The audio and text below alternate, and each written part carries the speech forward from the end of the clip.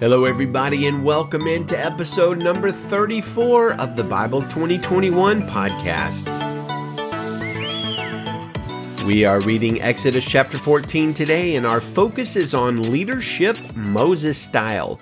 Well, we're a daily 10-minute podcast where we'll dig into the truth of the Word of God by reading one Bible chapter a day, 5 New Testament chapters a week, and 2 Old Testament chapters. And today we begin our 2 Old Testament chapters. Our focus is on daily Bible reading. I want to encourage you to invite some friends and family to join along with us, to share the show on social media, and please leave us a review on Apple Podcasts. Also, don't forget to check out our webpage, Bible2021.com, Bible2021.com, to contact us, to check out show notes and more. So let's open our main discussion today with our verses of the day. Sometimes I cheat and have more than one verse of the day, and today it's Exodus 14, 13, and 14.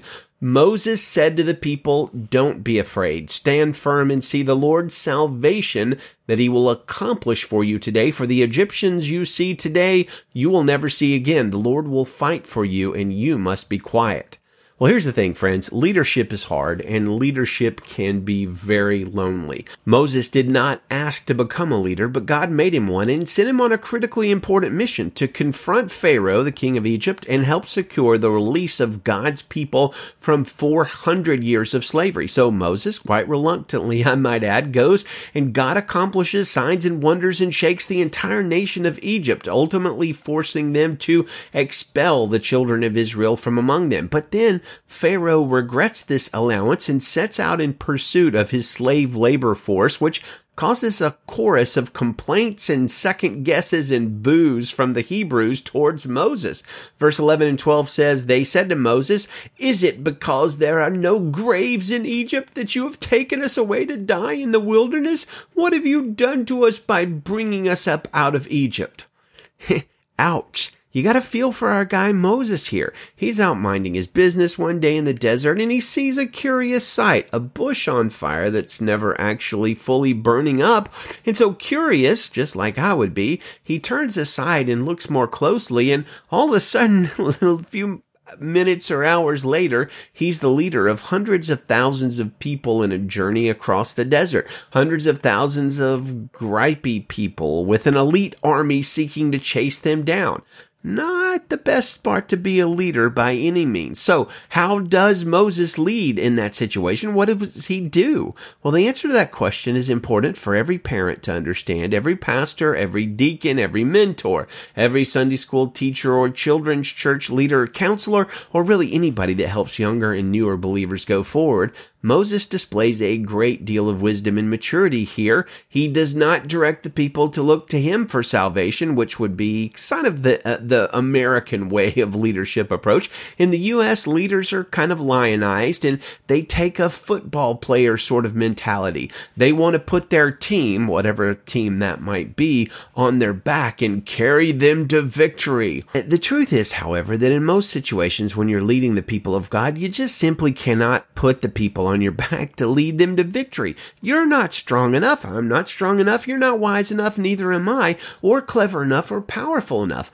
So what could Moses do in this position against the most elite army in the world? Well, bupkis. Absolutely nothing. By the way, I looked up the word bupkis, and it turns out to be a Hebrew word, maybe signifying goat droppings. In most cases, that's about all a Christian leader can do in his own power, produce some goat droppings. Moses, however, shows us the way forward. He calms the people he is leading, tells them to stand firm in faith, and then points them in the right direction towards the salvation of the Lord. He alone, God alone, has the power to save.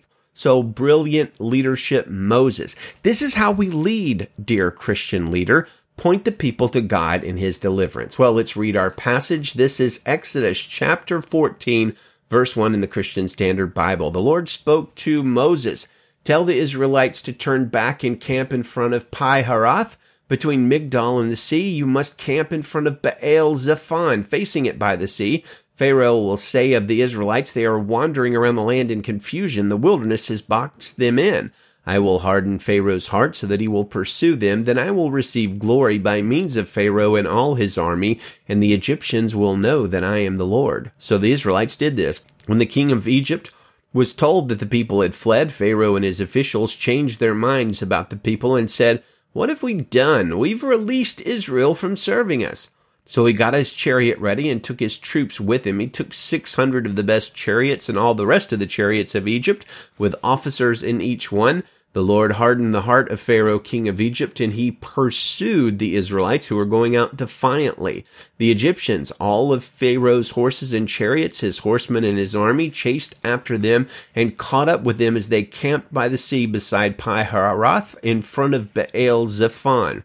As Pharaoh approached, the Israelites looked up, and there were the Egyptians coming after them, and the Israelites were terrified and cried out to the Lord for help. They said to Moses, "Is it because there are no graves in Egypt that you've taken us away to die in the wilderness?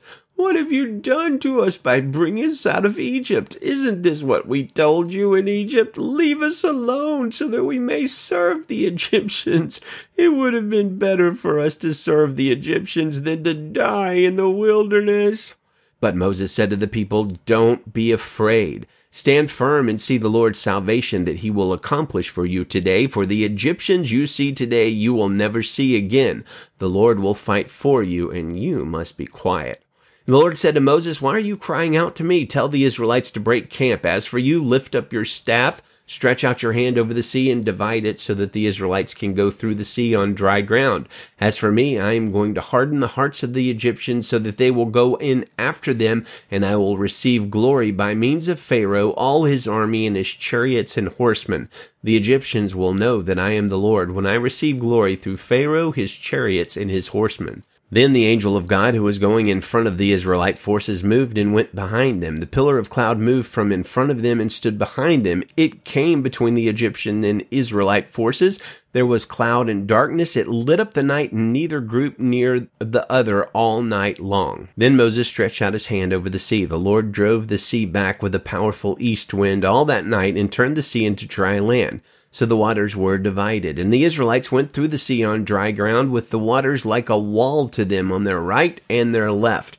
The Egyptians set out in pursuit, all of Pharaoh's horses, his chariots, and his horsemen, and went into the sea after them. During the morning watch, the Lord looked down at the Egyptian forces from the pillar of fire and cloud and threw the Egyptian forces into confusion. He caused their chariot wheels to swerve and made them drive with difficulty. "Let's get away from Israel," the Egyptians said, "because the Lord is fighting for them against Egypt." Then the Lord said to Moses, "Stretch out your hand over the sea so that the water may come back on the Egyptians, on their chariots and horsemen." So Moses stretched out his hand over the sea, and at daybreak the sea returned to its normal depth. While the Egyptians were trying to escape from it, the Lord threw them into the sea.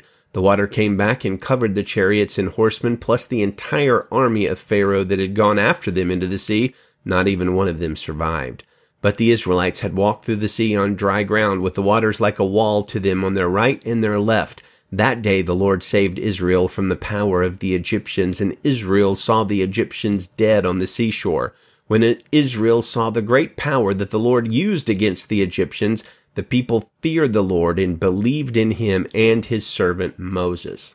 So let's close with some rousing wisdom from Pastor Tony Evans, who says, the third thing Moses says here is pay close attention to what God is doing. Why? Because when you're in a dilemma, you're focused on the sea, the army, or the wilderness because they're causing the dilemma. Or are they? You follow that? Moses, we got a sea here. You brought us to die. Moses, we got the army out here. You brought us here to die. Moses, we got the wilderness here. You brought us here to die. But we learned that God sent them to the Red Sea. God told Pharaoh to go after them, and God told them backtrack into the wilderness. We're looking at the wrong thing.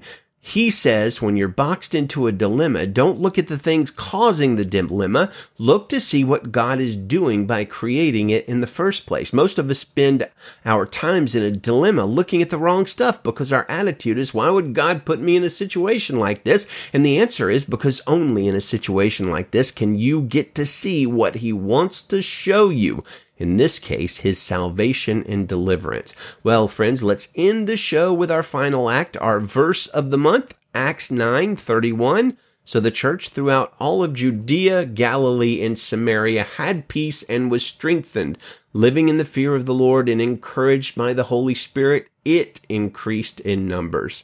And friends, if you are a leader, let me encourage you. You don't have the power to rescue God's people, but He does. Point the people to Him. Good day to you, and Godspeed.